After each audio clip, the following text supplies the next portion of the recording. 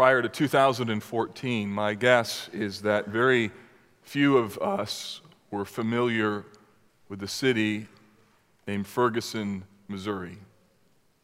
For most of our people in our nation, the city of Ferguson, Missouri was not a very well-known city. It's about the size of Brownsburg, Indiana, about 21,000 people. It's in the St. Louis County area. But on August 9th, that all changed.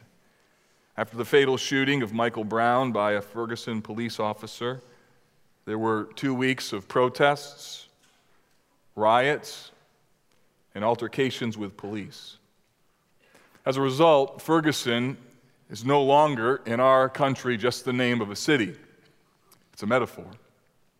A painful metaphor for deep divisions that still exist along ethnic lines and challenges related to the role of law enforcement in our culture. Ferguson became a tipping point in the conversation about racism, about lingering inequality, about frustrating cultural bias that many African Americans still feel. And it became the tipping point for the discussion about the role of police officers who are being asked to do more and more and more to address cultural problems that they can't solve in and of themselves, and who are being viewed and treated sometimes unfairly by the public. Then in April 2015, Freddie Gray was arrested on the streets of Baltimore, Maryland, and after his suspicious death a few days later, protests began. And throughout the month of April, there were both nonviolent protests and violent clashes with police, along with the burning of multiple buildings. And then this summer, we witnessed the intentional targeting and killing of 5 white police officers in Dallas after videos surfaced of officer-involved shootings of 2 black men in Minneapolis and Louisiana who were killed by white police officers. And this is just 3 snapshots, and I could go on, but I'm sure I don't need to convince you that what I'm going to address today is loaded and important. The topics of race, policing, injustice, inequality, and perceptions, they dominate the weekly news cycle, and they are what our people are talking about, and they are what we feel, no matter what background or what ethnicity or what your role is.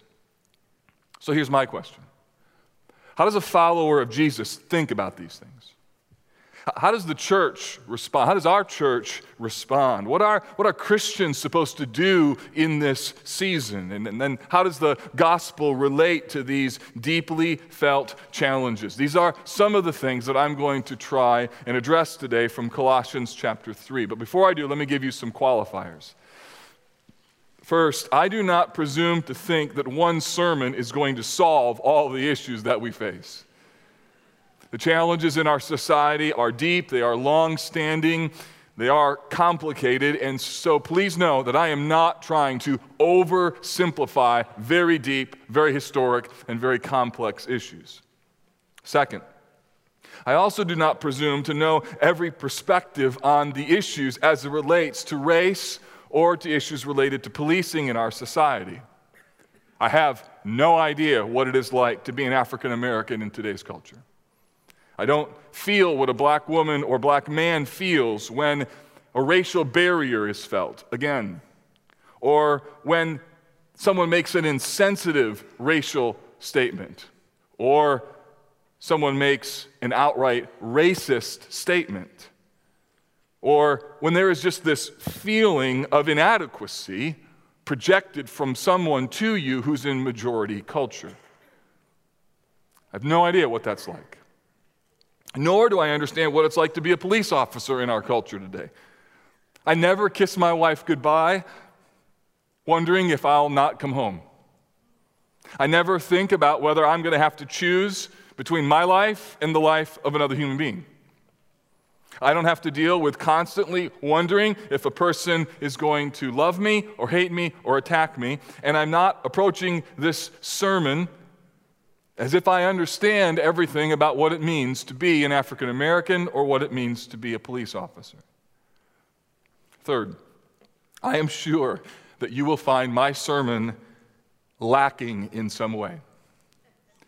From your experience, from your background, from your perception, you may not feel like I deal with things completely or as fairly as you would want. And so if there's any misstep, if there's any mistake in nuance, anything you think is unbalanced, please give me grace. Our African American brothers and sisters in this church have been very gracious to me over the last 8 years when I have accidentally been less than sensitive or nuanced as I needed to be. It took me, I think, 2 weeks before I understood that we needed to pray about Ferguson. And it wasn't until an African American brother said, "Mark, are we going to pray about this?" So I'm grateful for patience. Our police officers have also been kind when I've not always fully understood the issues in play, and perhaps when I've viewed them through an overly simplistic lens. So no, I'm trying my best to be careful, trying to be clear, but I'm also trying to be compassionate. And then fourth, despite all these qualifiers, I want you to know that I approach this heavy topic with hope in my heart and a burning passion for us to talk about this. Because here's why. Because I think the church has a role to play in the cultural pain and the divisions that we have faced for many years and continue to face. And I also believe that the gospel is so compelling, so beautiful, and so transforming that it does something amazing in our lives personally. It has the power to do something amazing in our church, and it has the power to do something amazing in our culture. So this Sunday, I come with hope, trembling hope, nervous hope, anticipatory hope, longing for God to do something in all of us today. So my hope is that you would humbly ask the Lord to help you. Lord, help me to understand other people. Teach me what my role is in this conversation. How can I serve my culture? How can I serve my city? How can I serve my state and my nation in these moments? 2 of our values as a church are extravagant grace, which means we define as treating others with the same extravagant grace that God has lavished on us, and unity in diversity, which we define as reflecting the indivisible and yet diverse unity of the Father, Son, and the Spirit, participating in the multifaceted kingdom of our triune God. So I want us to live out our core values. I want us to live out the gospel as we consider this topic. My aim for this sermon is for you to understand both the hope of the gospel and the refuge of the church. So the hope of the gospel and the refuge of the church. My central thesis is this: the gospel is the hope for healing our cultural divisions, and the church should be a stunning place of refuge from our cultural brokenness. Let me read that again. The gospel is the hope for healing our cultural divisions, and the church should be a stunning place of refuge from our cultural brokenness. So if you're not a follower of Jesus today, if you've not become a believer, what I hope you'll see is that the gospel has the power to change a heart, and when that heart is changed, deeply rooted divisions can actually come down and be supplanted by something more foundational. I want you to see what Christianity brings to the table when it comes to discussions regarding ethnicity and authority. And then I want you to ask yourself, so what do I do now? Our text is Colossians 3. There's an important context. We're jumping right in the middle of this book. Letter is written to a congregation who's trying to find their way forward in the midst of a culture filled with idolatry, with religious pluralism and divisions that were beginning to creep into the church. The church was guilty of casting judgment on one another, and Paul wrote to them in order to recenter this congregation on 2 things. Number 1, the centrality of Christ. Chapter 1, he extols the beauty of who Christ is. He points those people toward the preeminence of Jesus. So it's all about Jesus, all about Christ and his rule, his reign, his preeminence. And then secondly, he points them to the Christ-likeness of the Christian community. In other words, if Jesus is like this, then what should the church be like? In other words, if he's extolled as the preeminent one, then what kind of values, what kind of lifestyle, what kind of relationships should characterize the community that bears the name of Christ? As a result, he identifies that the church is supposed to be this countercultural community in the midst of a broken community.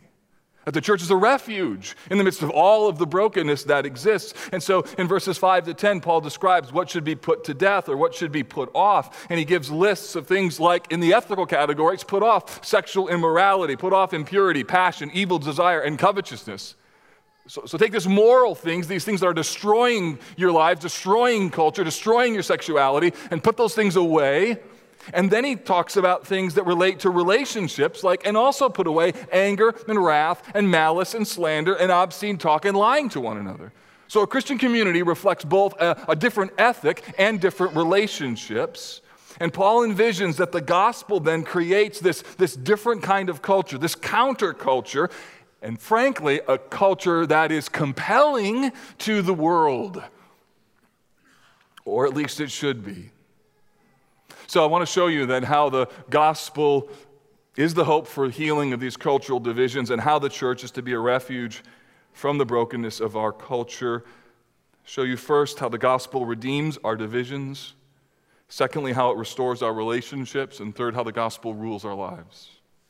Number one, how does the gospel redeem our divisions? So after all of that introduction, Paul in verse 11 says, Here there is not Greek, Jew, circumcised, uncircumcised, barbarian, Scythian, slave, or free. What does he mean here? Well, previously in verse 10, he says you've put on the new self. And what's characterized by this new self? What has Christ done for these people? They're being renewed in the image, or rather in the knowledge after the image of its creator. So what Paul's going to do here is he's going to point to something that's underneath everything.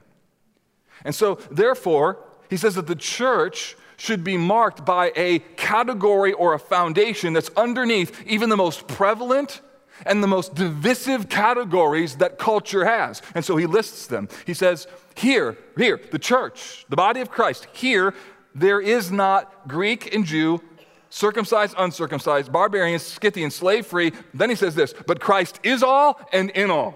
So he's getting underneath these deeply held divisions, these generation-long demarcations of groups of people, these categories that were loaded with pain, loaded with struggle, loaded with misunderstanding, loaded with animosity.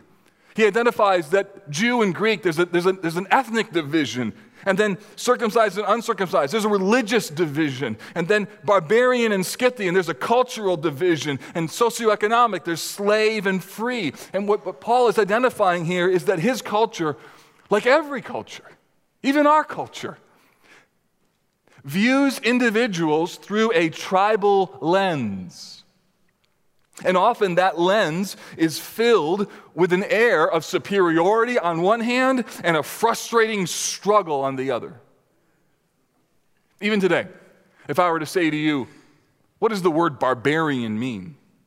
You know what the word barbarian means. It means uncivilized, grotesque, earthy. But you know what barbarian was in Paul's day?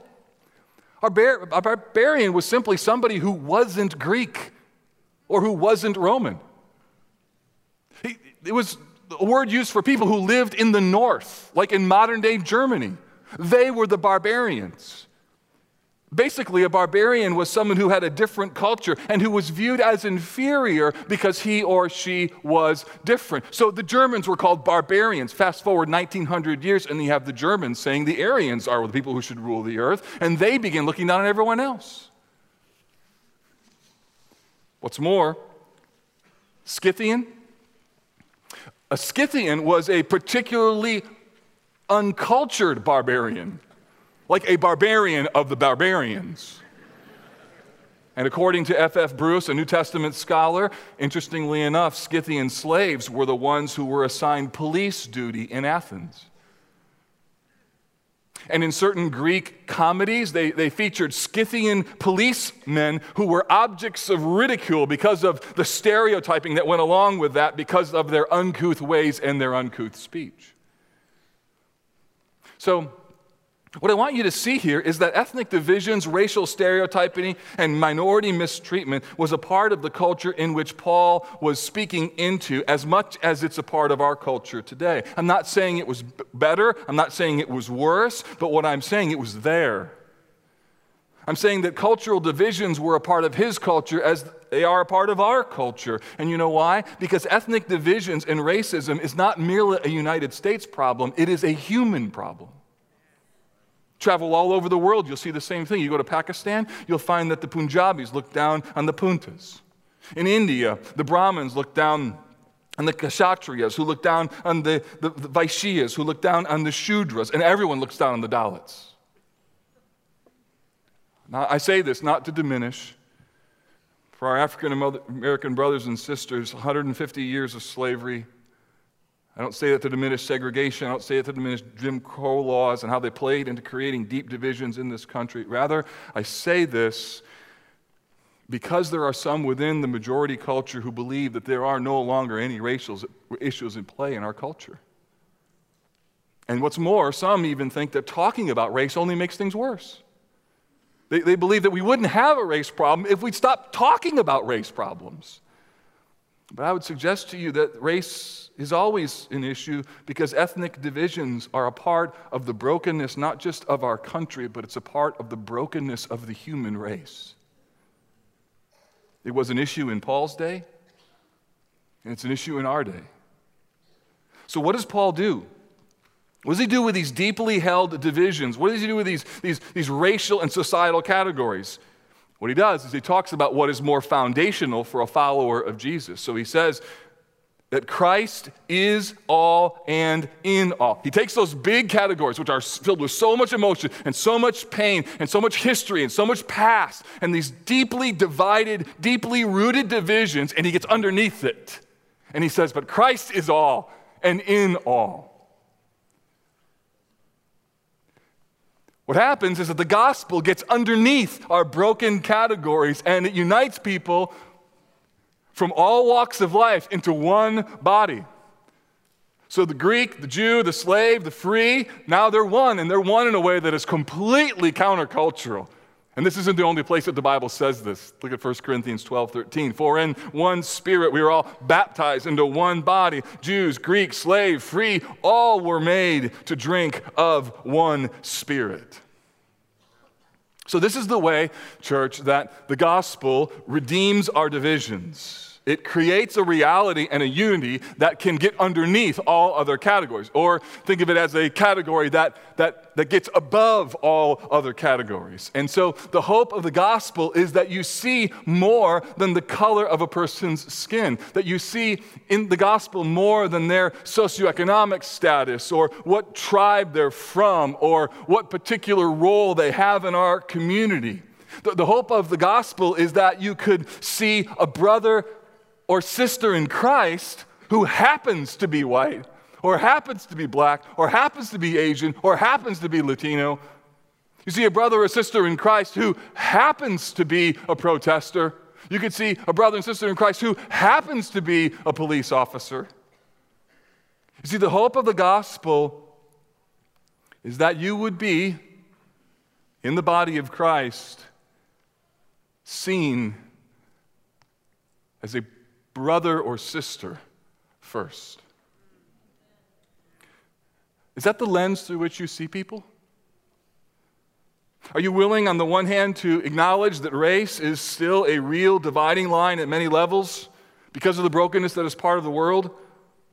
And yet, are you also willing to see how the gospel has the potential to change how we look at one another and what we see? By getting underneath this category and saying that Christ is all and in all, Paul is asserting that the gospel has the ability to do something that I don't think anything else in the world can do, which is to change the human heart that then makes you see someone differently and love them differently, and he provides a category underneath all other categories. And I don't know any other thing in the world that has the potential to do this. Doesn't mean it's been done perfectly, doesn't mean it's all done even now. But I think the gospel has the power to get underneath these really deep categories.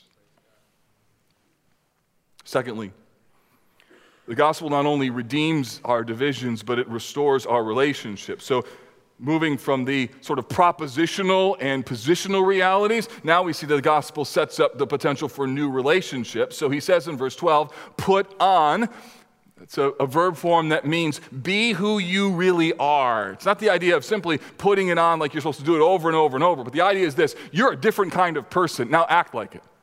Wear the clothes that fit who you really are. He says, as God's chosen ones, as holy, as beloved, see, these are the new categories that God is establishing, the kind of categories that only God can do, that He's the one who chose you, He's the one who through Christ made you holy, He's the one who loves you. And these categories get underneath everything. This is what the church essentially is built on. This is how the church culture then becomes different than the broken culture around us. Because underneath our standard definitional categories in our culture is another category that serves to supplant deeply held divisions and then restore relationships. Notice how.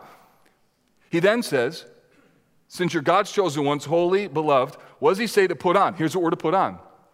Compassionate hearts, kindness, humility, meekness, patience, bearing with one another, forgiving each other. What do these words mean?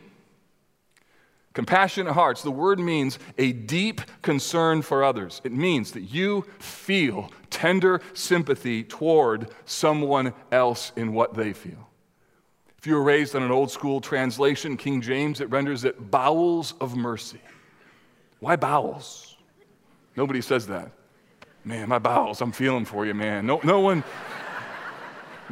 uses that language. But what the reason is the Greek was an actual word for bowels, for intestines. And the idea is this: I'm sick to my stomach over what you're sick to your stomach about. I feel what you feel. I mourn what you mourn. I ache what you ache over. I feel it, and I feel it so deeply in me that my insides hurt for you. That's what compassionate hearts means. And it's the first word that he uses.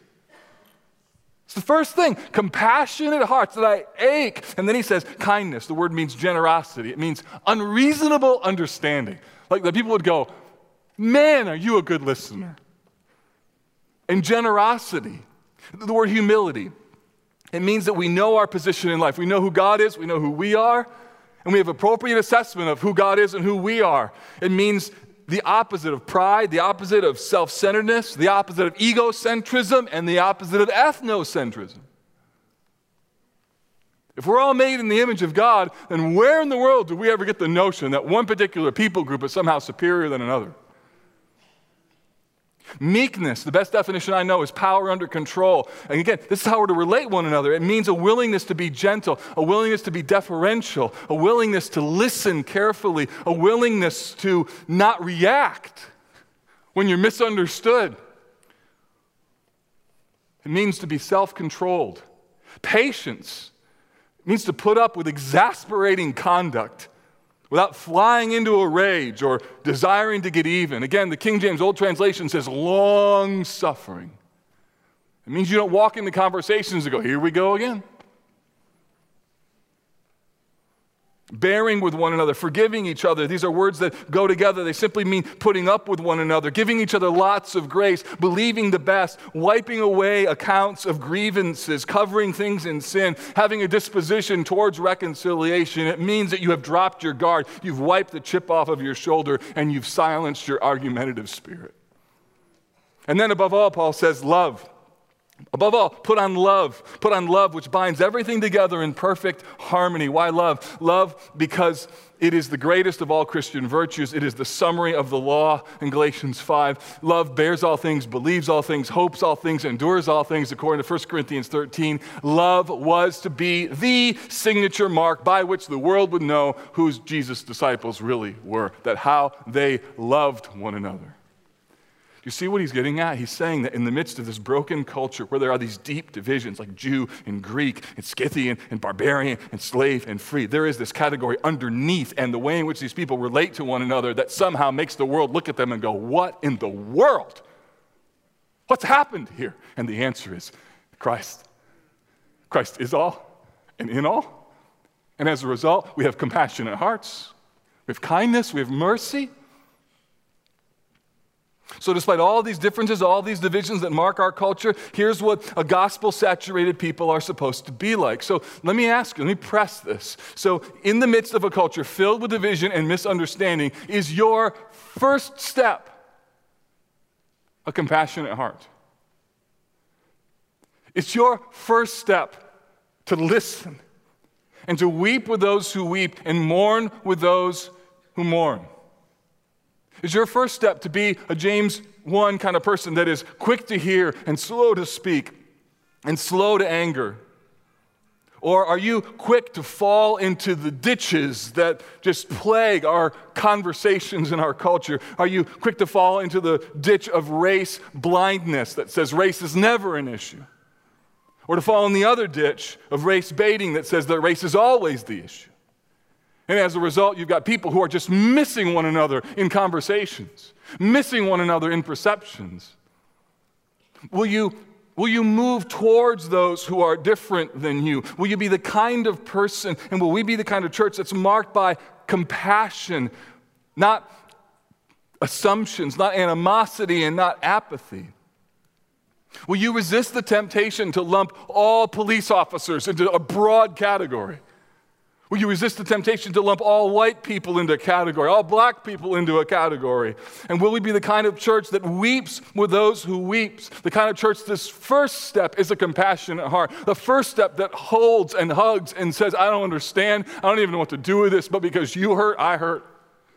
And because of this pain, I will walk with you with this pain, and I will keep my mouth shut, and I will silence my Facebook page, and I will put away my hashtag, and I will just simply say, brother or sister, let me weep with you because I hurt because you hurt.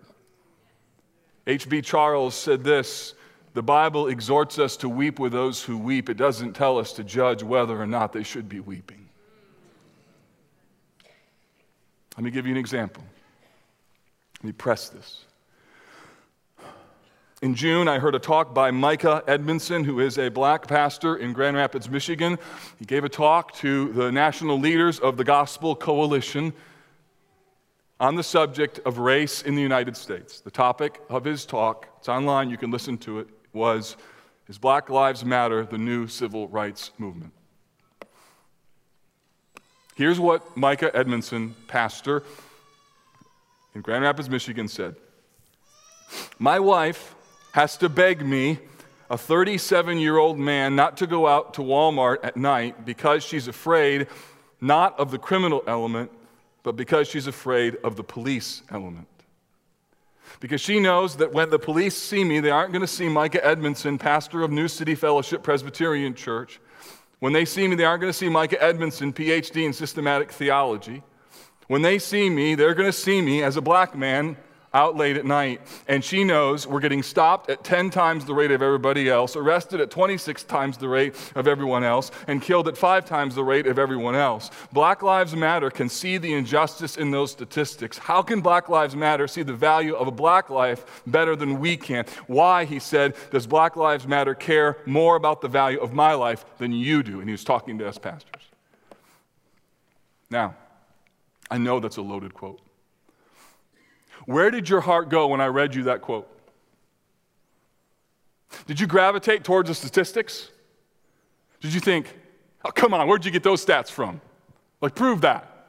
26 times, what are you talking about? Did you gravitate towards his reference to Black Lives Matter and then begin to offer your argument and critique of that particular movement? Did you hear his comment about being afraid of the police element and then think, no, that's ridiculous? Or were you able to cut through all of that and feel for an African-American pastor in Grand Rapids, Michigan, whose wife is afraid for him to go to Walmart because of how he might be perceived? What is your first step?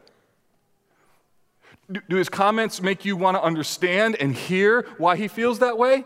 Or do you immediately want to argue with him and debate him? Do you have a compassionate heart for his experience and his pain? Or is your first step to police his pain? Is your first step to have a compassionate heart, to be filled with meekness, and to be filled with patience? Look, I'm not saying that discussions about statistics or social movements like Black Lives Matter and policing are off the table. I'm not saying that at all. But what I'm saying is that part of the problem is so often we come to this particular topic and our first step is not compassionate hearts. Our first step is not being quick to listen and slow to speak and slow to get irritated. And I'm going to tell you, that is not just a racial problem, that is a human problem. No matter what your ethnicity, what your background, what your role in our community, a follower of Jesus is to be marked by compassion, kindness, humility, and patience. And yet so often, no matter what your background, what your ethnicity, we have deeply held perceptions and arguments that seem so right to us because they are a part of the narrative of our tribe of people. And you begin to believe, because I've been raised and I've heard this narrative over and over and over, and all the people who look like me and are around me have the same narrative, that this narrative must be true. Let me give you an example. This is a personal one. When I was in seminary, I worked as an admissions counselor for the undergraduate college associated with my seminary. And part of my role, part of my territory included inner city Grand Rapids. And part of my responsibility was to meet with urban African American pastors and talk with them about how we could get their students at our predominantly white college. One day I was meeting with a wonderful evangelical African-American pastor. He was a leader in the city, and we were having a conversation in his office about how we could get students to come to our school. And in the context of that, we were having discussions about the challenges, the real challenges that African-American kids faced, and the things that served as the barriers toward their success in society. And he made a comment about these societal challenges and the lack of opportunities for African Americans. And immediately, as a 27-year-old, I pushed back. I'm in this guy's office. And I pushed back with my familiar narrative. And I said this, wait a minute. My grandfather came to this country in the 40s from the Netherlands, unable to speak a lick of English with 5 children. He worked himself to death carrying garbage to make a life for his children. This country is filled with opportunity. That was the narrative of my school, of my church, of my friends. And he sighed and said, Mark, but the difference is between your grandfather and mine is that he would likely have been hired in the 1940s because he was white. And my grandfather would have likely never been hired for the same job. And think of the difference that makes. His words broke my heart because I knew he was right, and I had never had that thought. Never. It never had crossed my mind. And I began weeping in his office. It moved me to tears. I was a mess, crying in his office. And the African-American coworker I was with looked at the pastor and she said, what's going on here? And he said, our brother just saw something he's never seen before. And he was right.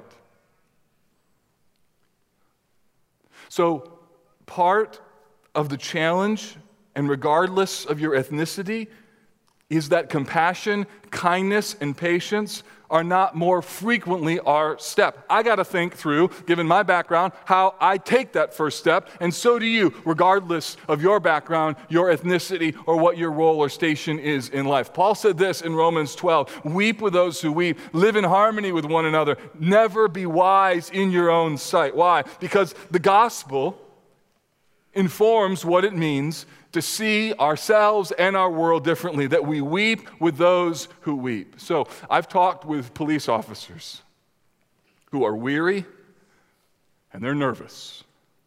They're weary of trying to hold back the tide of brokenness in our culture. They are wearied of being accused of doing something that's racially motivated, and they're nervous because every day they are faced with very serious decisions and very high stakes. They are nervous that someone could make an unfair accusation, or someone will second guess a split-second decision made in the chaos of trying to help our state, our city, or our nation. And my question is, will you listen to them? Will you hear? Or will you write them off as just part of the problem that exists within our world? Or will you embrace them? And will you pray for them? I've talked with African American church members who love this church. In the context of covenant renewal,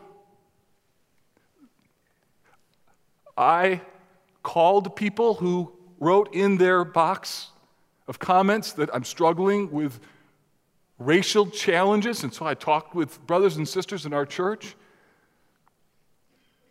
There are people in our church who, if someone doesn't talk to them, they sit in an ABF class all by themselves and no one reaches out to them, and it happens week after week. If someone looks at them a particular way, they wonder, and sometimes with tears, if it's because they're not a part of the majority culture.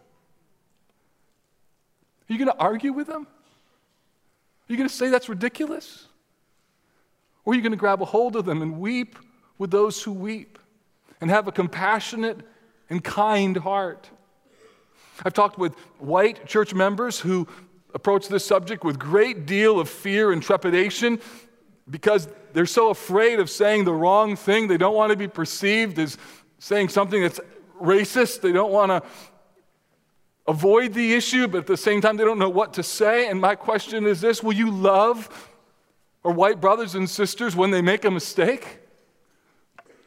Will you say it's okay?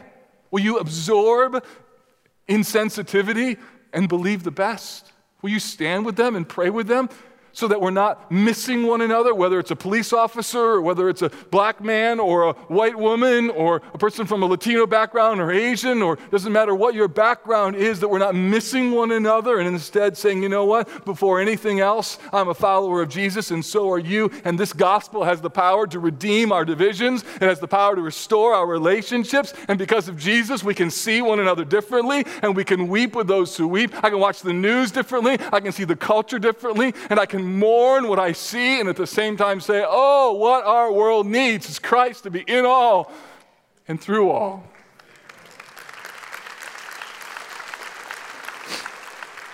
So the idea is that the church, both in majority culture and minority culture, meet one another in gospel culture. We come out of our divisions, out of our tribes, out of our experiences, and we have God helping us the ability to be a people whose first step is compassion, whose first step is kindness, whose first step is mercy. And finally, the gospel rules our lives. The last three verses give us hope for the future of this gospel community. It says this, and, this is verse 15, and let the peace of Christ, notice this, rule in your hearts, to which indeed you were called in one body, and be thankful. The idea is this: God, these divisions are really painful. I'm going to be thankful that the peace of Christ, although it's hard, can rule. And then it says, and let the word of Christ dwell in you richly. Why do you need the word? Because the word is the one that helps you understand the categories underneath all the categories. It's the word that helps you understand that Romans 13 says that the officer is a servant who has authority from God. He's to be respected. He's to be honored. And at the same time, it's the Bible also says that there's a category underneath all these other racial categories, that the image of God is what makes every single human being valuable to God, regardless of their background, their ethnicity, their race, or their status in life. And it's the Bible that informs both categories. And without the Bible, you will believe your tribal narrative, you will believe your perspective, historical narrative, you will believe your family narrative, you will not believe God's narrative.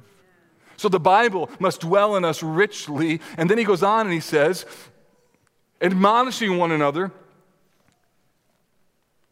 in all wisdom, singing psalms and hymns and spiritual songs with thanksgiving in your hearts to God. Notice the worship context. And whatever you do, in word or deed, do everything in the name of the Lord Jesus, giving thanks to God the Father through him. What that means is this: that when we sing together, right now, when you're listening to a sermon together, you're doing something that is unifying us in a way that is so incredibly beautiful that it is a little taste of the glory that is yet to come.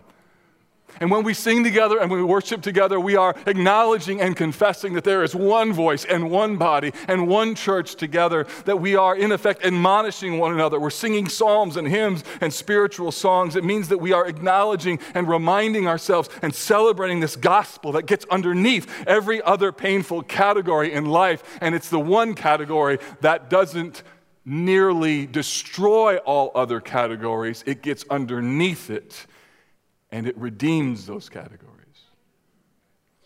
So the gospel, then, is the hope for the healing of our cultural divisions, and then the church should be a stunning place of refuge from our cultural brokenness.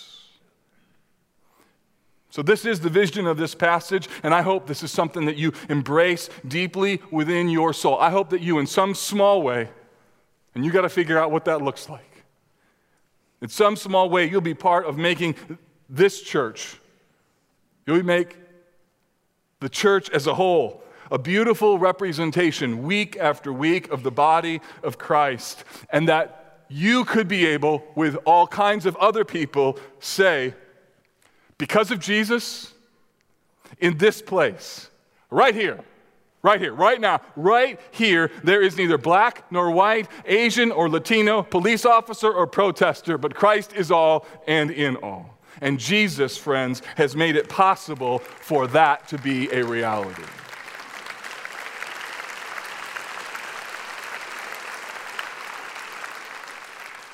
Jesus can overcome the most deepest divisions that mar our culture. And one day, someday, I hope soon, a people from every tribe, nation, and tongue will stand before his feet and say, worthy is the Lamb, because Christ is all and in all. Father in heaven, forgive us for the ditch of thinking that race isn't an issue. Forgive us for thinking that race is every issue. Grant us the grace to have our first step be a compassionate heart, kindness, love,